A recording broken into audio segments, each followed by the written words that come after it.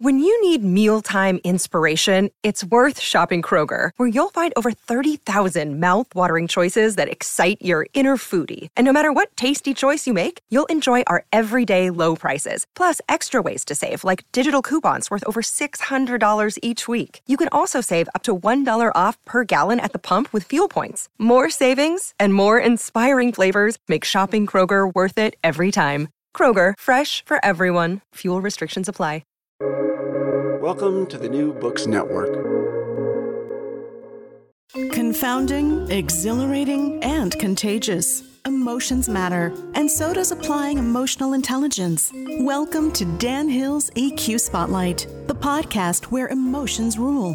Whatever the topic, how do hearts and minds collide? Find out with your host, a college professor turned globe-trotting EQ entrepreneur. His mission? Each week, Dan joins prominent authors in decoding how emotions drive outcomes and make people tick.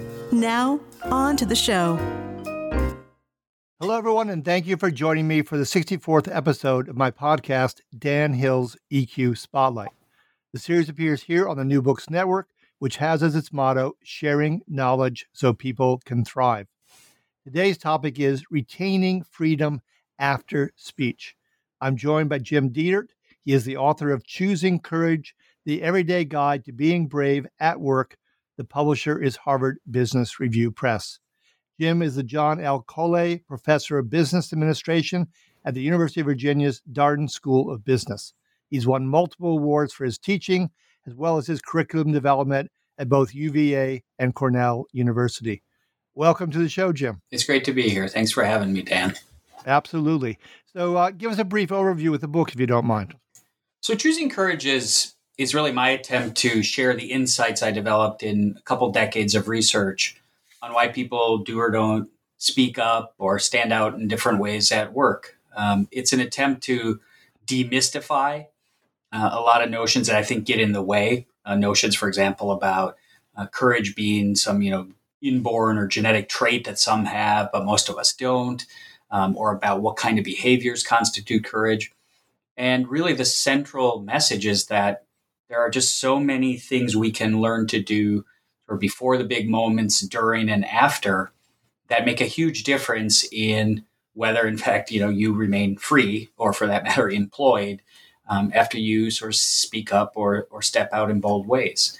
And, in that regard, what I think is most critical is for people to understand courage is not some property. If you did an autopsy of a person, you can't find some stock of courage.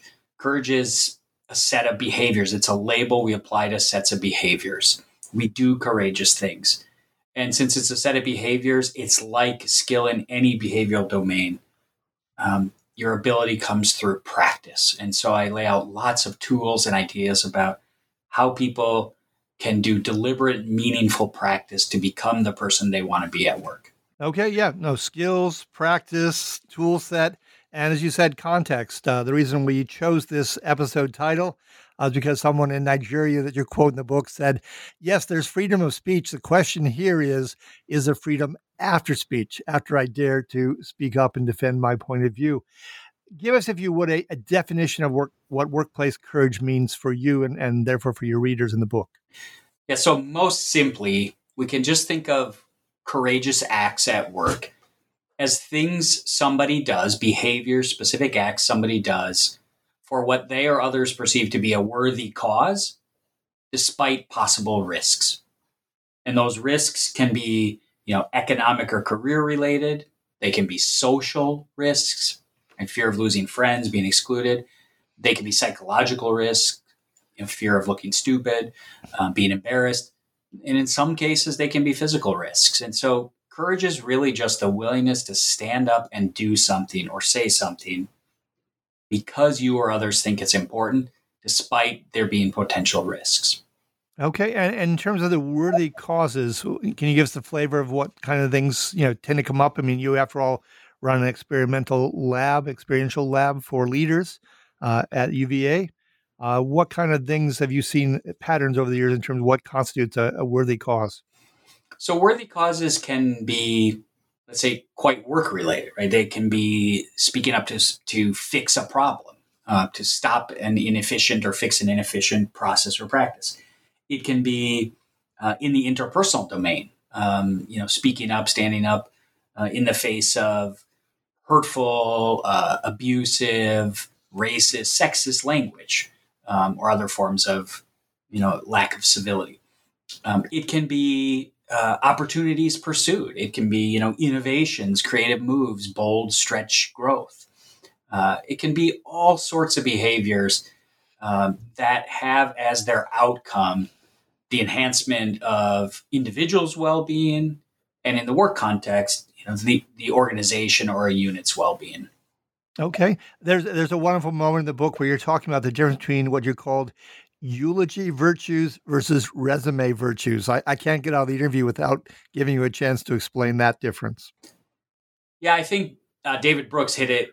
I have to give credit to David Brooks for making that distinction. I think he hit it on the head and said most of us, unfortunately, spend a whole lot of our time, if we're honest, at work and at life thinking about our resume virtues. These things that we can list on our resume as accomplishments, things that help us get ahead, get the next promotion. But he said, in reality, when you die, most of those resume virtues or accomplishments are not going to be the things that people say about us at our funeral. At least we would certainly hope not. And so the reason I talk about resume versus eulogy virtues in my book is oftentimes I think people sacrifice, fail to speak up for, fail to take action around the things they very much hope would be their eulogy virtues because they're so worried about padding their resume. And it doesn't mean we never have to sort of be smart or political about what we choose to do and not do. But a life in which we pursue just our resume virtues would lead people to a lot of regret toward the end of their career and the end of their life. Sure, and you mentioned the book. Regrets is a very serious matter when you do the final ledger. Yeah, it sure is. And in fact, one of the things that I learned that really fascinated me and is consistent with my experience, what people have personally told me in my research, is that regrets tend to be by a factor of about 3 to 1 about inaction. So when people look back and they say, what do I regret? They tend to say, I should have done X. I wish I had done Y. Much more often than they say, geez, I did X and I screwed it up or it didn't go so well or there was a consequence. It seems that as time passes, we have a hard time rationalizing away why we didn't do things we knew were important. And so I think while in the short run, sort of in the immediate time frame, it's pretty easy to get focused on all the risks and therefore the reasons not to do something at work, it is worth trying to keep a longer term horizon and realizing that in the longer run, you probably regret those things you didn't do. Okay, well, let's talk about things that do specifically happen, because you have something called the Workplace Courage Acts Index. And it goes into very specific behaviors, and you have some sampling of that. I don't believe it's probably the full thing, but on page 28 of your book, under the rubric Truth to Power, you offer us some of these examples where you're looking at how people have evaluated based on how often an activity is done and how courageous they viewed it as being, from not at all to extremely courageous. Can you take us through, and you may not have that page of your book open in front of you, but you've lived this. Maybe there's a few examples you can touch on and how they get rated, just so we can ground this in some specific behaviors. Sure. So when we're in the domain of what I call speaking truth to power, we're essentially talking about behaviors where the primary risk would be that economic or career type of consequence, right? Because you're going to challenge, you're going to potentially, threaten the ego of somebody with the power, to do something with you in terms of your pay, your promotability, your employment. And so this is behaviors ranging from, are you willing to give your direct boss feedback about policies or procedures, so sort of work-related issues? Are you willing to give feedback to him or her about interpersonal problems, inappropriate behavior? Are you willing to point out illegal or unethical things? Speaking truth to power also can involve bosses beyond one's direct boss. So, skip level leaders, people 2, 3, 4 levels up the chain. Are you willing to provide that kind of honest input? It also involves behaviors like being willing to go to your own boss, to go to bat for your own subordinates or your team members, or to take the hit for mistakes made by somebody else. It can involve being willing to sort of act beyond your official job description or level of formal authority because you think it's the right thing to do to use that extra discretion. So there's this whole set of behaviors that involve essentially challenging, confronting, recommending change to people with more power. And statistically, to ground this a little bit, if you look across several thousand respondents, about 75% of all respondents say those behaviors I just mentioned in their own context are moderately courageous to extremely courageous. So a minimum of moderately courageous to do those things. And as a result, those same people say those behaviors happen when they could, when the opportunities arise, about 40% or less, depending on the specific behavior. And does that change going from boss to leader? Because you got in that category, you've got 3 actions related to boss and 3 where you're maybe skipping a step or 2 in the hierarchy. Does that 40% hold across all 6 examples, 3 from bosses and 3 from leaders, or does it come down appreciably once you're jumping the ranks? So what you'll see, and this part I think is not particularly surprising, when you go from direct boss to skip level leader, any type of input gets a bit more risky, right? The percentages. Sure. That's what I would have expected. But it's also true that within any given target, so your boss, for example, content matters a lot. So the numbers also go down appreciably from would you tell your boss about, hey, here's an idea I have about how to do something new or different, to, hey, boss, here's something illegal or immoral we should stop doing. Those percents also drop. And what's also worth noting is across all the different categories on the Workplace Courage X Index, the more a behavior is seen as courageous, the less likely it is to happen. The correlation is pretty reliably about negative 0.7. So, what does that mean? It means that if you think these behaviors we're talking about are important, but a lot of people in your organization think they require courage or are courageous, you are not likely getting enough of those behaviors. Sure. No, I was reading another book recently where Mulcahy takes over at Ford. They're losing tons of money. He has a meeting and he says to his senior people, do we have any problems we need to discuss? And everybody acts like it's all rosy. So he finally has the courage to step up and say, well, I can identify at least one problem. And finally, people start to open up a bit and the conversation moves forward in a more, real sort of way.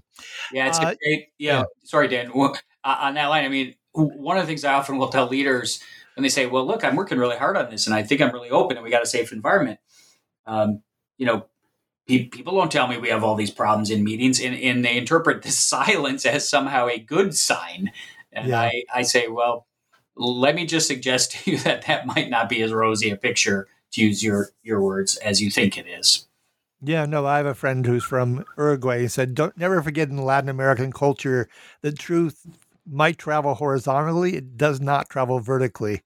Yeah. I think organizations, even outside of, South America, experience those same issues. Well, yeah, Dan, and to go back to actually, your opening story about that Nigerian journalist who said, you can speak freely, but you just might not be free after that. And he, of course, was talking about the political reality, right? What might happen, the consequences. And of course, in the U.S., we are proud of, and we talk a lot about the First Amendment rights, which gives us the right to be critical of our government or government leaders without consequence.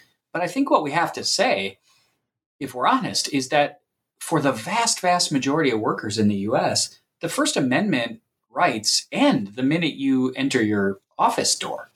I can stand on the street and criticize any political figure I want, but if I enter my office and criticize my boss or the CEO, they can fire me at will in about 90% of jobs in the U.S.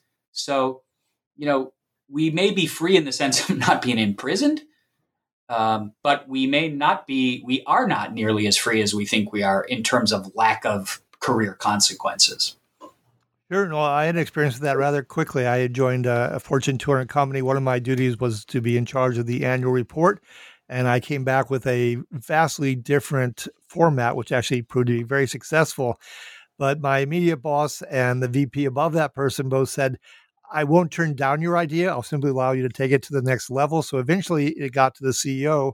He asked me some questions. I justified why I wanted to make the changes. He said, great, let's give it a try. And at the moment he said, great, then they both stepped into his sight line. Until then, they had hidden in the boardroom behind him. And I go, okay, I think I understand the picture here pretty well. Yep. It brings me to a statement and a question I think is implicit in your last remark, which was if ever, we're going to get to democracy in the workplace. Because you mentioned that about 80% of workers do feel constrained. That's another survey that was done, feel constrained about talking honestly. Have you seen instances, and maybe with the intervention of your work on courage, have you seen places where this percentage is getting better, that there's some breakthrough? What helps get us to some degree of openness, and I guess I'll call it democracy at work? Yeah, so to start maybe pessimistically and then moving up and optimistic direction, I would have to say, based on not just sort of my own experience with organizations, my own data, but actually my read, going back, if you read evolutionary biologists, other kind of anthropological work, I think as much as we wish it were different, humans are probably hardwired in a sort of hierarchical fashion. We very quickly, like our closest, other species, we very quickly learn authority and deference, submission structures. And, I think one way of thinking about that reality is, if democracy was sort of the natural state of human beings, sort of egalitarian was the natural state of human beings, why do we have to fight so damn hard to keep it as a political system?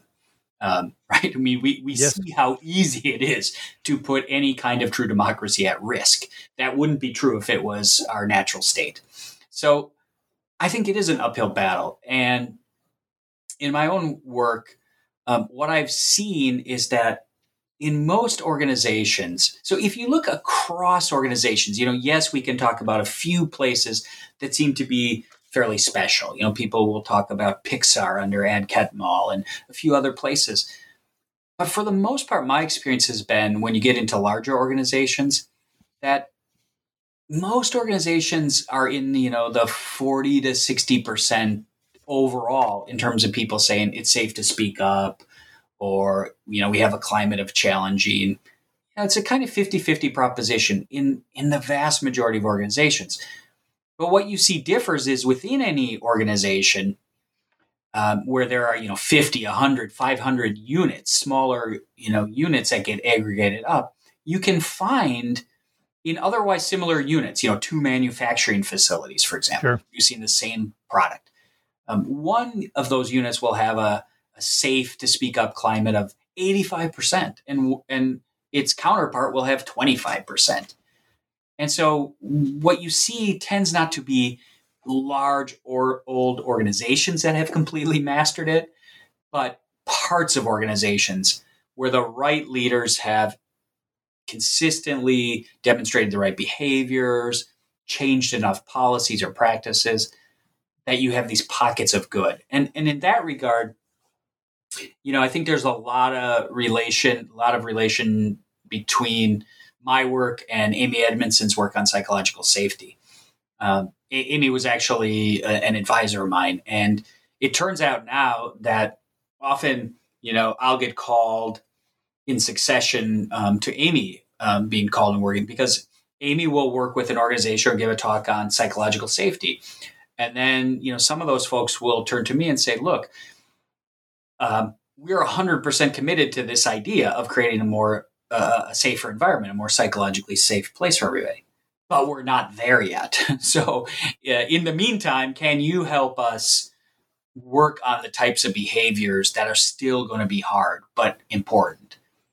And so I do think it is about putting in the work. And I do think, because of sort of our nature, it is an ongoing It is an ongoing effort. You can't create a safe to speak up environment, change leaders, and think it's going to be the same. You have to stick with it. No, it makes sense. And you do have obviously tools and practices in the book. So let's go to one that's quite fundamental. It's a courage ladder where there's different rungs and the opportunity to choose really specific alternatives to current behavior. Based on the clients you've worked with, the situations, the data you've studied, can you give me a couple of prototypical rungs on that ladder that you've seen over the course of your work? Sure. So the basic idea, before I'll give you an example, but the basic idea of a courage ladder, the reason I think it's important, goes to some really foundational ideas in psychology, in change. For example, exposure therapy. If you were going to teach somebody, to overcome horrifying fear of a snake or a spider, or giving a public speech, you don't say the first act is to go, walk in the room, open the cage, and pick up the cobra. Yes. You might, in fact, right, for quite some period of time, say that the only goal is to open the door and stand in the doorway 20 feet away from the cage, and to learn, to control one's breathing, for example.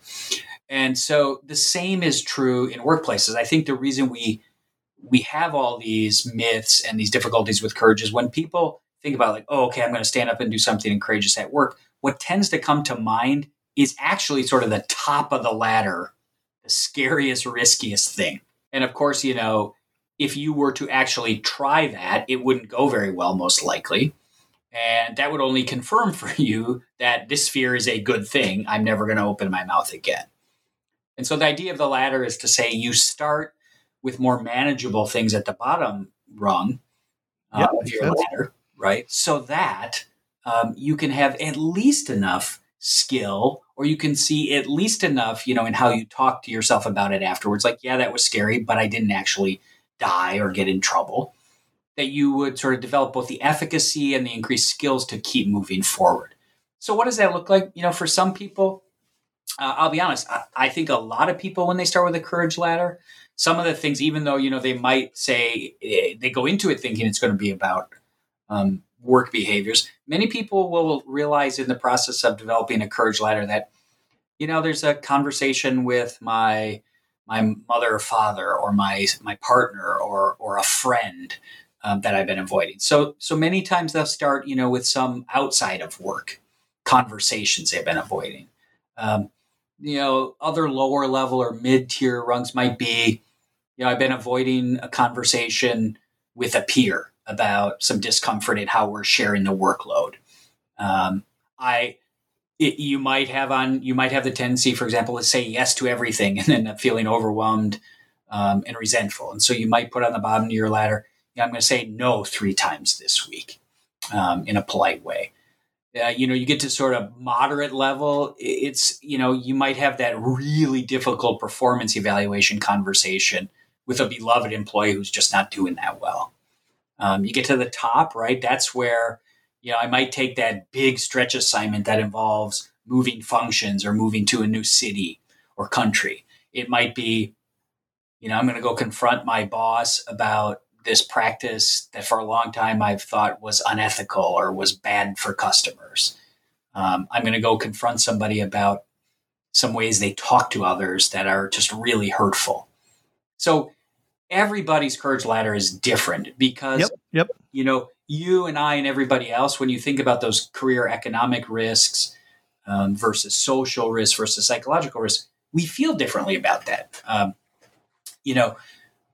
Each of us feels more or less willing to put our job at risk. Each of us is more or less agreeable, right? More concerned about losing friendships. So depending sort of on how you perceive those risks, it determines sort of what your ladder would look like.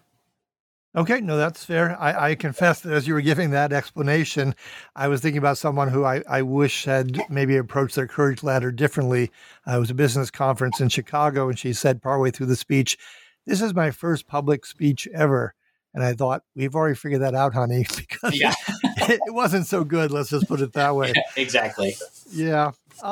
So let's go to another real good specific in the book. You're kind of moving us through the process, and there's a series of stages that you might have to take on where you're employing advocacy and inquiry, you're reframing a current situation, you're problematizing a situation, you're articulating a request, you're anchoring where you want to go based on a shared purpose.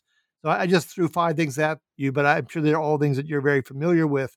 Can you maybe pick out at least one of those and kind of cobble together an example for us, some way in which this is a germane scenario that you've helped people with? Sure. I mean, what you just mentioned are specific tools, ways of, advocating one's own position, trying to persuade somebody. Exactly. Yep. Ways of, taking better perspective, doing better listening, better questioning.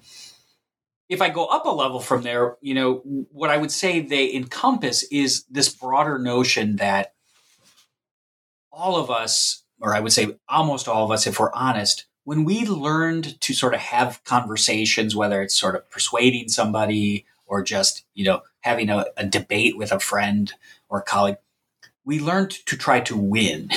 And the way we learned to pitch our idea is in the way it's most compelling to us. But of course, the problem is in organizations, when you want somebody either to grant you resources or when you want somebody to change, it's kind of irrelevant how you see them matter. What matters is how they see them matter, since you need something from them. And so many of the tools ultimately come down to, are you thinking about how the target receives information? And so here's an example. Let's say I'm at a university. I want my dean to invest significantly in a new curriculum, a new set of courses for the school. I can go in there and I can say, hey, here's a new curriculum module that I think is wonderful for the following reasons. It's a great opportunity for us to, become more recognized. And it is so consistent with who we are as a school culturally.